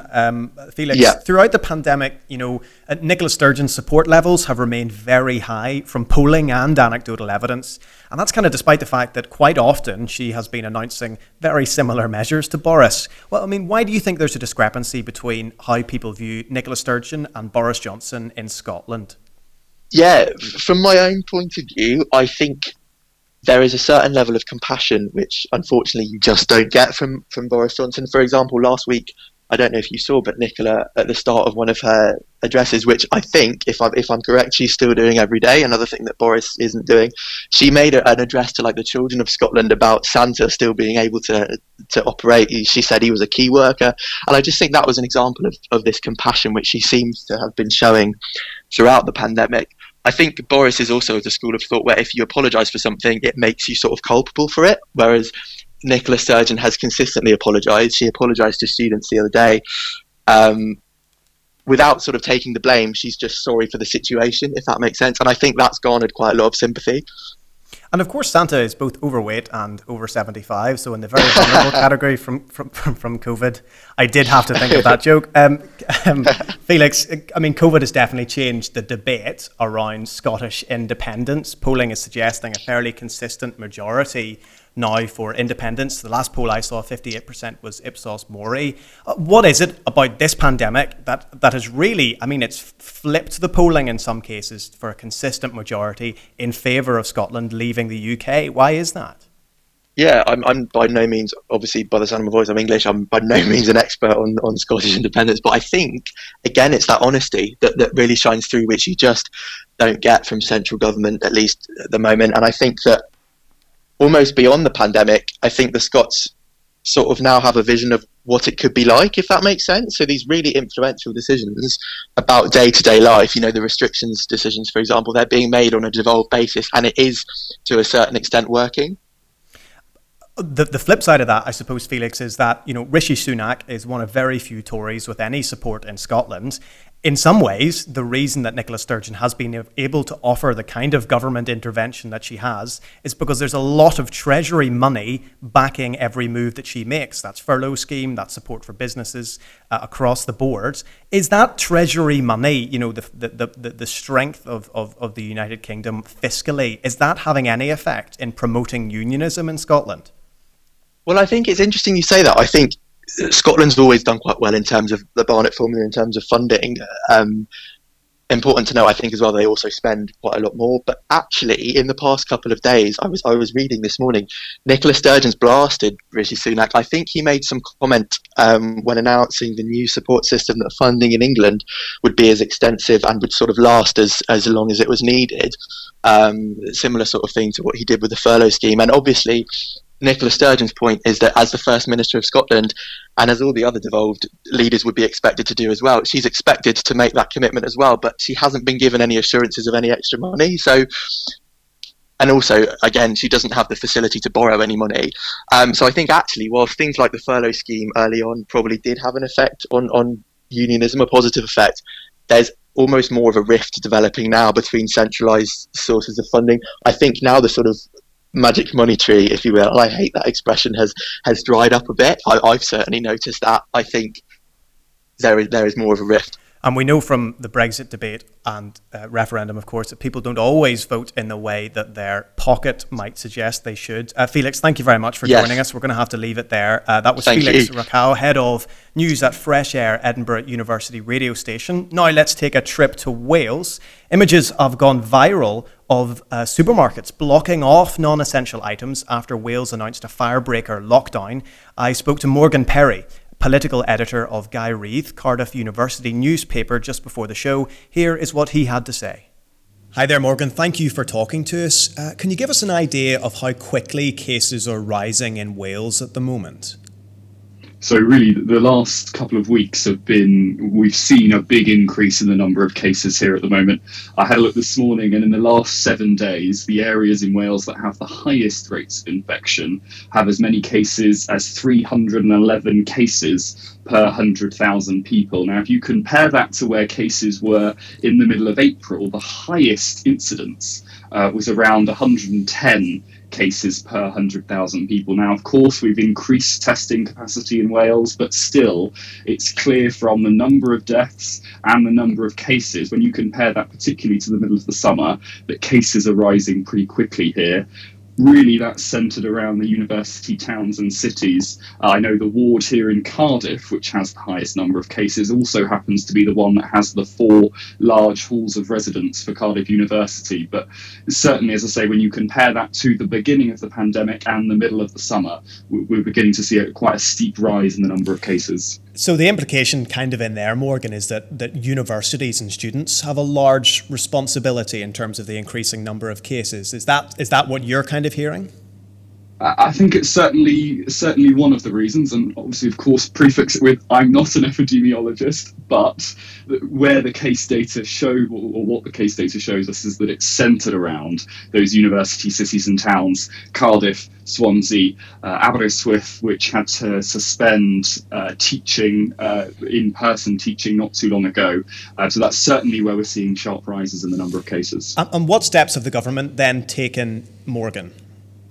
So, Thomas, at the moment, what we're finding ourselves in is what the Welsh Government has coined a firebreak lockdown. This essentially takes us back, in essence, to March. Non-essential retail is shut. You must not meet with anyone from outside of your household, and you must work from home where possible. Now, education, including universities, are still meeting in person. Those secondary schools are only partially open, and the Welsh Government is hoping that this 2-week period, which ends on November 9th, will be enough to bring down the cases as we go into the winter and prevent, as they say, the NHS in Wales from becoming overwhelmed. And I suppose what is a little bit different, maybe, Morgan, is we've certainly seen over here images from Wales of supermarkets blocking off non-essential items, books and toys and things, blocking them off from shoppers. Those images have gone viral. What's that all about? Talk us through that particular aspect of the lockdown. Yeah, you're certainly right, and right about it going viral too, because it's done the same here. Now, as I said, as it stands, only essential retail is open in Wales, so that includes supermarkets, it includes banks, things like clothing stores, bookstores, chocolate shops specifically are shut in Wales. And really there are two key thoughts behind the decision to shut off certain areas of supermarkets. And number one, and perhaps most importantly, that's to ensure that people aren't making unnecessary trips to supermarkets. And two, or sort of the original thinking behind it was that it would ensure that those businesses that are closed aren't unfairly disadvantaged. It was brought up by the shadow business minister for the Welsh Conservatives that it would be unfair for independent businesses in Wales to close while supermarkets selling the same items could remain open. So really there's two key thoughts there. It's about stopping people going to the shops when they don't need to, and it's ensuring a fairer playing field, should we say, for those businesses that have been forced to shut. And there's been some talk, Morgan, that there could be a U-turn on that issue. I know Mark Drakeford was this was raised this morning on Andrew Marr. Does it look like we could see a bit of reverse ferret here, or is it likely to remain the policy that non-essential items cannot be bought? Well, Thomas, never say never in the pandemic, as we're beginning to learn. I know the head of the Police Federation for Wales said that policing such rules is pretty much impossible, and it's easy to see why he thinks that. Vaughan Gething spoke to Andrew Marr this morning and said that the Welsh Government would not be U-turning on the decision.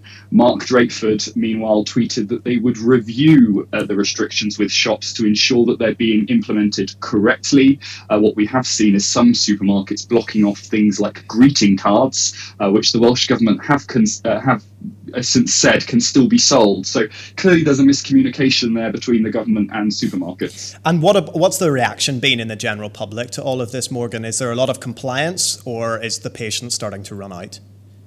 I think what we've seen across the whole country, outside Wales as well, is that compliance with the rules as we go further on is diminishing, and patience, I think, for a lot of people is running out. In relation specifically to supermarkets and those non-essential items, actually a petition has been launched on the Senedd website, and it's got so far 45,000 signatures. It's one of the most signed petitions in the petitions website history. So it certainly seems like public mood would very much be against what the government is thinking. There's been some friction, Morgan, between the Welsh Government in Cardiff and the UK Government in London. Talk us through that. What's the relationship like between the devolved Assembly and the central government? I think it's complicated, and that's partially because we've got two competing parties in play, which is always going to, of course, make things difficult. In the Senedd, we have a Welsh Labour, Welsh Liberal Democrat coalition government, and at Westminster, of course, we have the Conservative government. I think really what the pandemic has shown us is that Mark Drakeford has been keen to exercise his devolved powers in areas like health and education. I think in many ways that's worked well, but it has exposed some less than favourable attitudes of Number 10 towards the devolved nations. You might recall week before last there was a travel ban introduced from high-risk areas in England to Wales, and that came after Mark Drakeford composed a series of letters to Downing Street which went unresponded to. And I think if you look earlier in the pandemic as well, perhaps the clearest example of this and those strained relations is a lack of meeting and a lack of coordination between the two. I think at one point Boris Johnson went nearly 2 months without speaking to the Welsh and Scottish governments. I can imagine the same would have been true for the Northern Ireland Assembly as well. It sounds a little bit like a dysfunctional relationship. I know in Wales, Morgan, support for independence is low. Has COVID changed how Welsh people view their place in the UK in the same way maybe it has in Northern Ireland and Scotland? Actually, Thomas, I think that the latest polling data shows that support for an independent Wales is on the rise. I think the last poll had support for Welsh independence at 25%, which is pretty much as high as it's ever been. I think, as we've already said, the pandemic is not only exposing those tensions between Westminster and Cardiff, but also perhaps demonstrates that Wales at least needs more powers in order to respond effectively to events like this. And maybe the fact that polling is high for independent shows that this is resonating with everyday voters. I think our next big test will come in May, which is the Senedd elections, and Plaid Cymru currently are predicted to win 15 seats. So whether or not there'll be an increase for the Wales National Party, we'll see. A final question I want to ask you, Morgan. You've mentioned there Mark Drakeford is the First Minister in Wales, Labour Party. It sometimes appears like the Welsh Government in Wales and the National Labour Government aren't always singing off the same hymn sheet. What is your reading of what that relationship is like between Keir Starmer and Mark Drakeford? 100%. And actually something I'd thought about earlier when preparing for this is exactly that.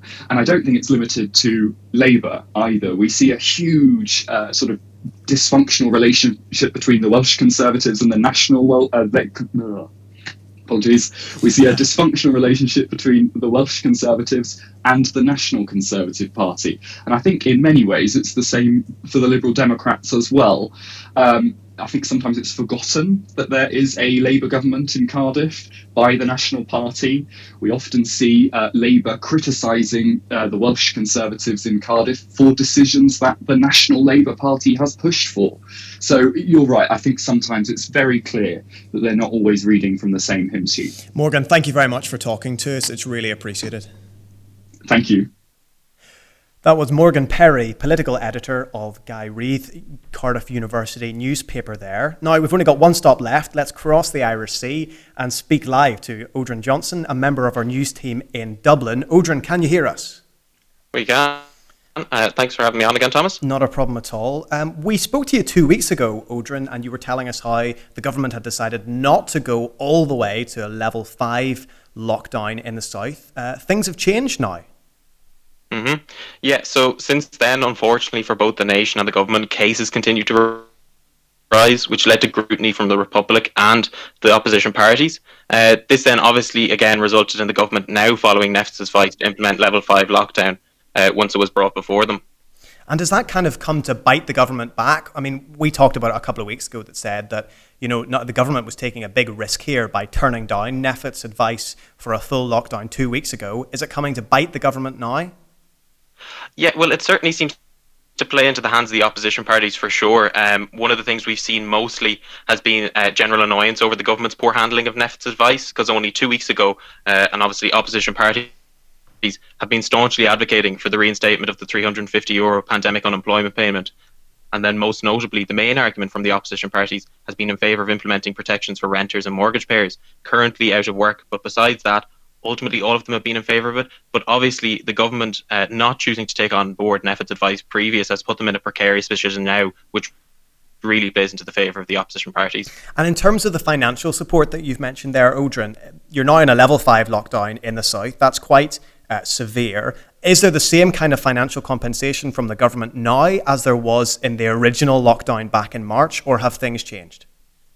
So for a while, the pandemic unemployment payment had been at €350 at the beginning of lockdown, and it went down to €202 for people who weren't earning over that current amount per week. The opposition parties lobbied for it, as I said earlier, and it has gone back up to €350. But again, there's a lot of other problems that still haven't been dealt with that could have been dealt with over the interim period. What kind of problems are they, Odrin? Well, so again, as I mentioned before, the implementing of protection for and mortgage payers. It's obviously a big thing for people at the moment, especially people running sole businesses, is that they're not going to be getting much income in outside of the pandemic unemployment payment, and that's obviously going to affect them if they're renting a home, if they're taking out a mortgage for a house and whatnot. What about general popular support for the measures, Odrin? At the beginning of the pandemic, I think across UK and Ireland, people were really on board. It was a bit of a national spirit, national energy. Can the same be said now? Yeah, well, it's really interesting that you bring that up, actually, because there was a recent Ireland Thinks poll that came out, and the only voters against the second lockdown that vote for a named party are those in Aon 2, which were then closely followed by Fianna Fáil, with 50% of their voters actually being against another lockdown, with only 40% being in favour and 10% undecided. There is notably as well, though, all the parties that weren't named on the ballot, 87% of those voters do not want a second lockdown. So that's interesting. So the party whose leader is the current Taoiseach of Ireland, Micheál Martin, Fianna Fáil, 50% of their voters are against the lockdown that their own leader has taken them into. Yeah, and it should be added as well that also Fine Gael on top of that, who are, as again, also in government, have 48% of people in favour of the lockdown, but 41% against and 11 undecided. So based on that undecided, it could flip either way as well. The only party that has a strong foothold in obtaining a second lockdown are the Green Party. And I mean, we've talked before, Odrin, about how COVID has changed the debate in Northern Ireland about a united Ireland. Sinn Féin has been saying right from the beginning, they've been talking about things like an all-Ireland approach to COVID-19. Has COVID changed the debate for a united Ireland from a Republic of Ireland perspective? Is it on the back burner, or has it kind of increased the urgency? I think it's certainly brought the topic back into the forefront again. Obviously, Sinn Féin have always been predominantly arguing for it, but it has really gotten into the media attention as of recent because of the joint cooperation between both countries' parliaments. On this sense as well, though, I think most parties are more arguing for mostly a common ground approach to all-Ireland cooperation between the North and South to stop the spread of the virus. Odrin, we're going to have to leave it there, I'm afraid. We've got a really busy show this evening, so thank you. That was Odrin Johnson there from our news team in Dublin. Wow, well, there you have it. Across the UK and Ireland, some very different approaches to tackling this second wave. And all of them are far more political than the first time around. We will be revisiting this topic, so we'll be coming back to it. This is The Scoop on Sunday. The time is 19 minutes to 9. Now, with me in the studio is Matt Evans, musician supreme. If you're into Northern Irish music, you will have at some point come across Matt Evans. Matt, thanks very much for being with us. Thanks very much for having me. The creative industries have taken a real hit over the course of the last months. You are heavily embedded in that world.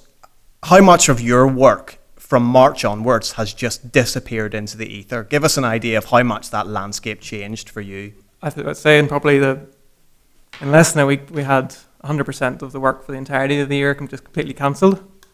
When lockdown was eased a little bit, some more bookings trickled back in, some weddings that might have been postponed for the winter maybe.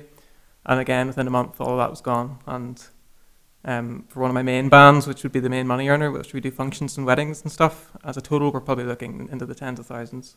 We've lost just for this year alone. Tens of thousands of pounds for 1 year. Yeah. You've had to adapt a lot of your work. Have you been successful in adapting, or are there limits to how much you can really change how you work? So I think all industries are now working at home, and as a musician, I'm lucky in that I can do some recording at home.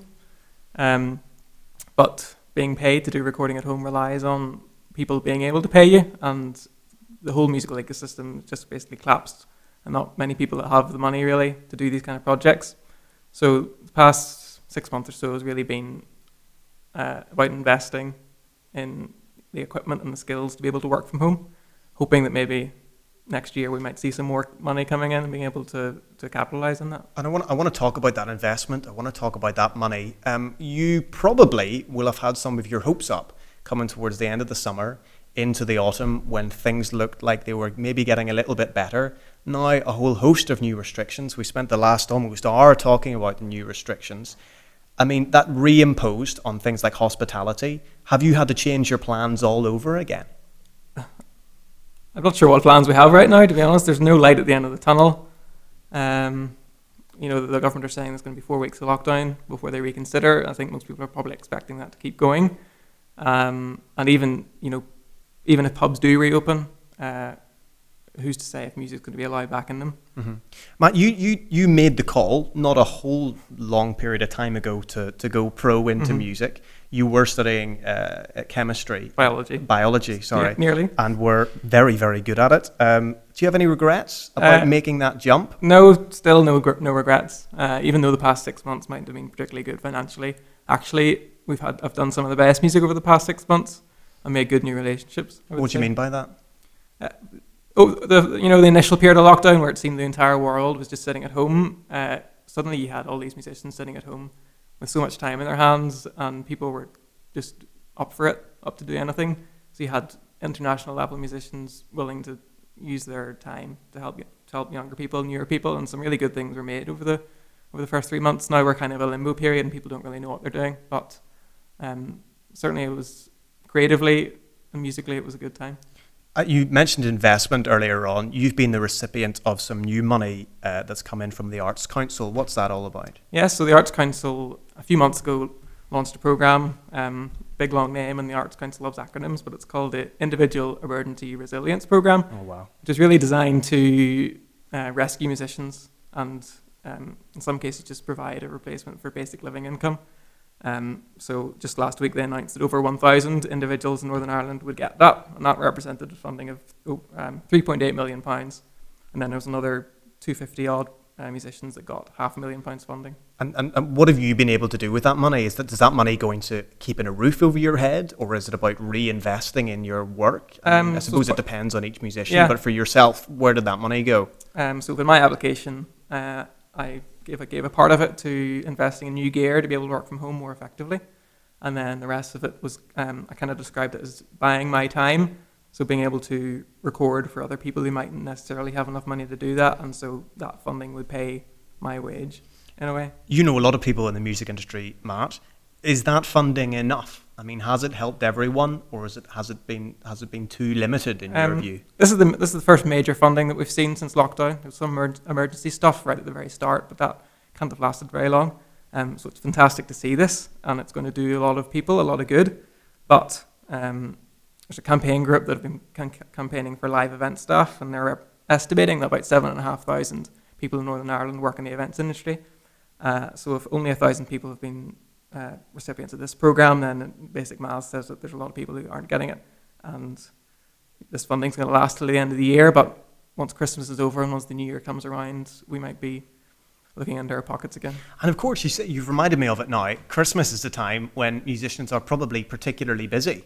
Christmas is the busiest time for us. Yeah. Would Christmas have been where you make a good amount of your year's income? Absolutely, and I think that I really worry a lot for venues as well. Places like the Grand Opera House or regional theatres, I would say they paid a lot of their bills based on the back of the pantomimes that they do, Grand Opera House in particular, and I don't think any of those pantomimes are going ahead right now. And these buildings are right in the middle of the cities. They have big rents, they have big staff, they have high maintenance costs. And once venues lose a little bit of cash flow and aren't able to fix lights, fix leaks, buildings start to fall into disrepair. And this is that's going to be a huge thing for those venues in Absolutely. particular. Matt, it's a tricky question. For some people, losing all of your work, losing an entire year's plan in a matter of weeks can be a really difficult experience. Mm-hmm. Did you find that you went through, was that a difficult process watching it all disappear? Everyone's situation is different, and through work I've done over the past few years, I was lucky to be in a relatively stable position. So in my case, it definitely wasn't as stressful as other people. I knew people that from week to week or day to day weren't sure if they were going to be able to make their bills. And some people have had to move home to their parents, move out of the city, in some cases move country, and find alternative employment. And as soon as you start doing other jobs, that steals time from being able to focus on your music. Yeah, we've chatted over the last couple of weeks, Matt, about Rishi Sunak was accused of saying that some musicians should retrain and move out of the industry. Then we had a bit of controversy about that ad with a ballet dancer to retrain in cyber. That was part of a much wider campaign. Taking the mood of all of those things, do you think that the government, the country, values you as an artist in the creative industries enough, or do you kind of feel like you're being left behind? I think if you took your microphones onto the street and asked people if they appreciated the arts, they'd probably say they would. But as soon as you ask people to start parting with their money to support artists, if that's funding a live stream or buying merchandise or things like that, then it becomes a lot harder. So I think deep down, artists we'd like to see more support from the public. Absolutely. Matt, thank you very much for coming on the show. You've picked the tune that we're going to play at the end of the show. What have you picked? This is a bit of Desert Island Discs imitation for you. What have you picked? This is absolutely the track I would take to my Desert Island. It's called Malibu. It's by Maddie Burke. And a whole load of musicians are on it. And that group of musicians kind of represents who I've been working with over the past 6 months. And it was actually one of the last tracks that we did just before lockdown. So it's kind of summing up my past 6 months, I think. Matt Evans, thank you very much for coming on the show for a look at how the arts is looking. We will be checking in with you again, I'm sure. This is The Scoop on Sunday. The time is 11 minutes to 9. Right, let's take a look at the sports quickly. I'm joined now by Lauren McCann from our news team. Lauren, where should we start with the sports? There were victories for Linfield and Coleraine, right?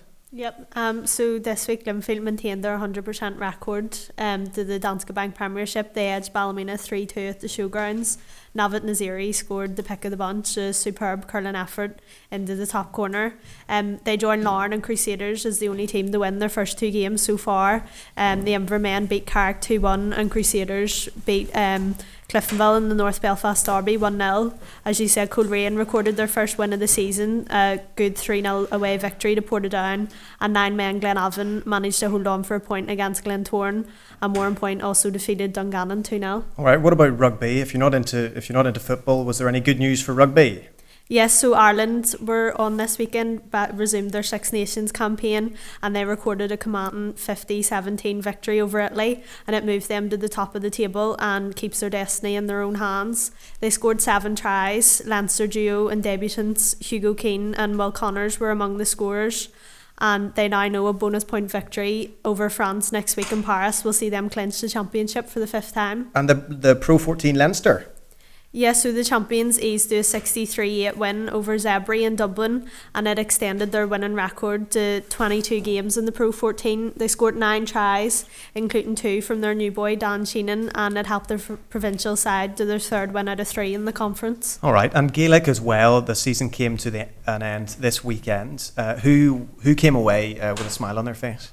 Well, Kerry were the big winners. They claimed their 21st Division 1 title. They beat Donegal by 218 to 10 points.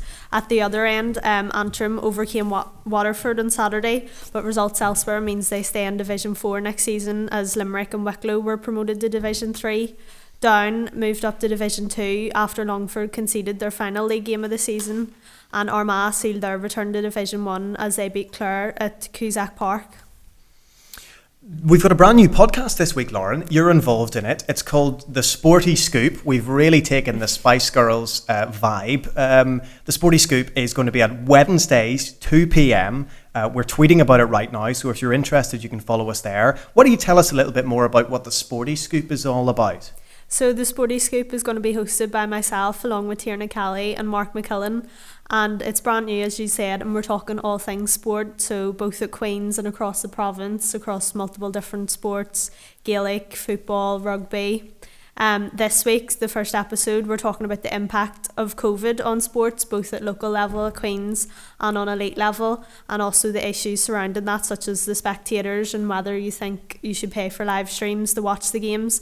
And we'll take a more in-depth look at the Ireland Six Nation win over Italy. Brilliant. So if you're interested in sport, that's the place to be. The Sporty Scoop, Wednesday 2 p.m. on Queen's Radio, and it'll be in all your usual podcast places as well. Thank you very much, Lauren. Lauren there from our news team. I think we can now go straight, as we near 9 p.m, to our trending expert, Claudia Savage, who is still in self-isolation. Claudia, can you hear us?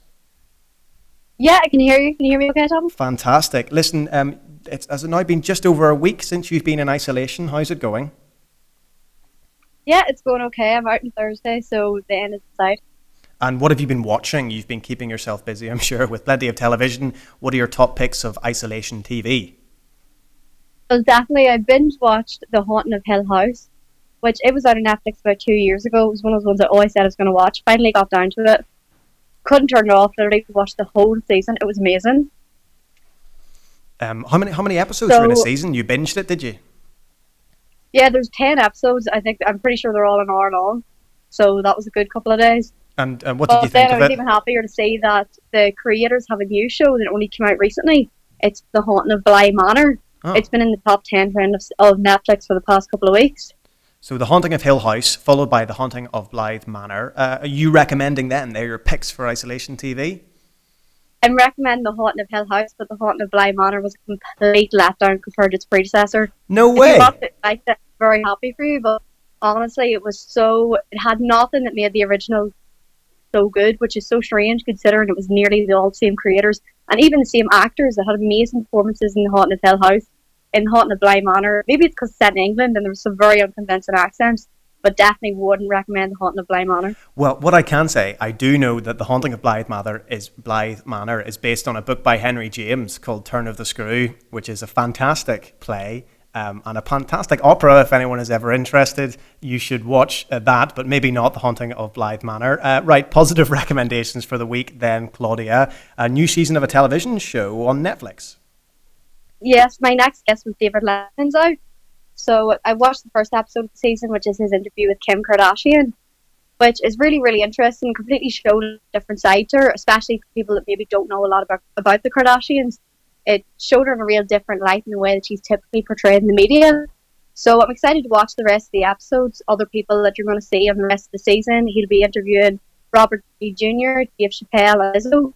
So if you're like any of those people or the people that you maybe want to see what all the hype's about, then he's a really good insight in some of those major figures. So that's my next guest with David Letterman. The first series, I think, had Obama and a few other really significant figures as well. So that's likely to be a great second series. Right, anything else out that's new this week, Claudia? There's a lot of new music videos out this week. So there's Ariana Grande's Position video, Little Mix have their Sweet Melody video, which is also a promo for their X Factor style show, The Search. It's on BBC. If that's sort of not your thing, if you're not really a pop, Stormzy has a new music video out. And as I'm sure that anyone who is excited about it already knows, Harry Styles' Golden music video is out tomorrow. All right, well, if you're into that, he's out tomorrow. Be there or be square. Plenty of new music out this week. Ariana Grande as well? Ariana Grande, her Position music video was out this week, and her album is expected to be out by the end of the month. So if you're excited about that, then it's something to look forward to.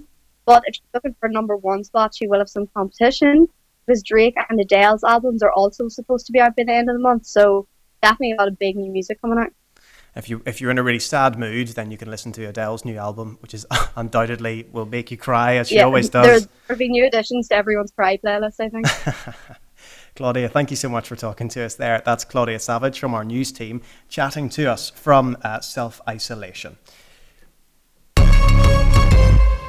Well, that is us. We will not be here next week. The team is taking a well-deserved week off from the Scoop on Sunday. However, keep your eyes peeled for a spooky surprise announcement midweek. Your weekend might not be left without any scoop. So keep your eyes out for a special announcement from us. Don't forget the Sporty Scoop, Wednesday 2 p.m, then the Mental Health Scoop, Friday 10 a.m, and we will see you back on the Scoop on Sunday in 2 weeks' time. Remember, you can send us your stories. Just email thescoop@queensradio.org. Thank you to my news team at The Scoop, Kirsty King, Claudia Savage, Niamh McMullen, Keelan Donaghy, Lauren McCann, Rebecca Dobbin-Donaghy, Huda Al-Bagali and Amy Bell. Thank you to Amy Murray, our head of social media, who's been posting away all night. Thank you to Odrin Johnson, Scoop editor, for clipping up our show, getting it all out on social media.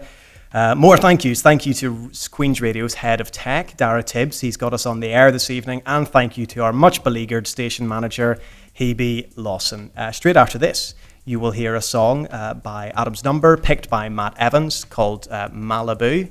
Thank you for your company this evening. This has been The Scoop on Sunday. Night.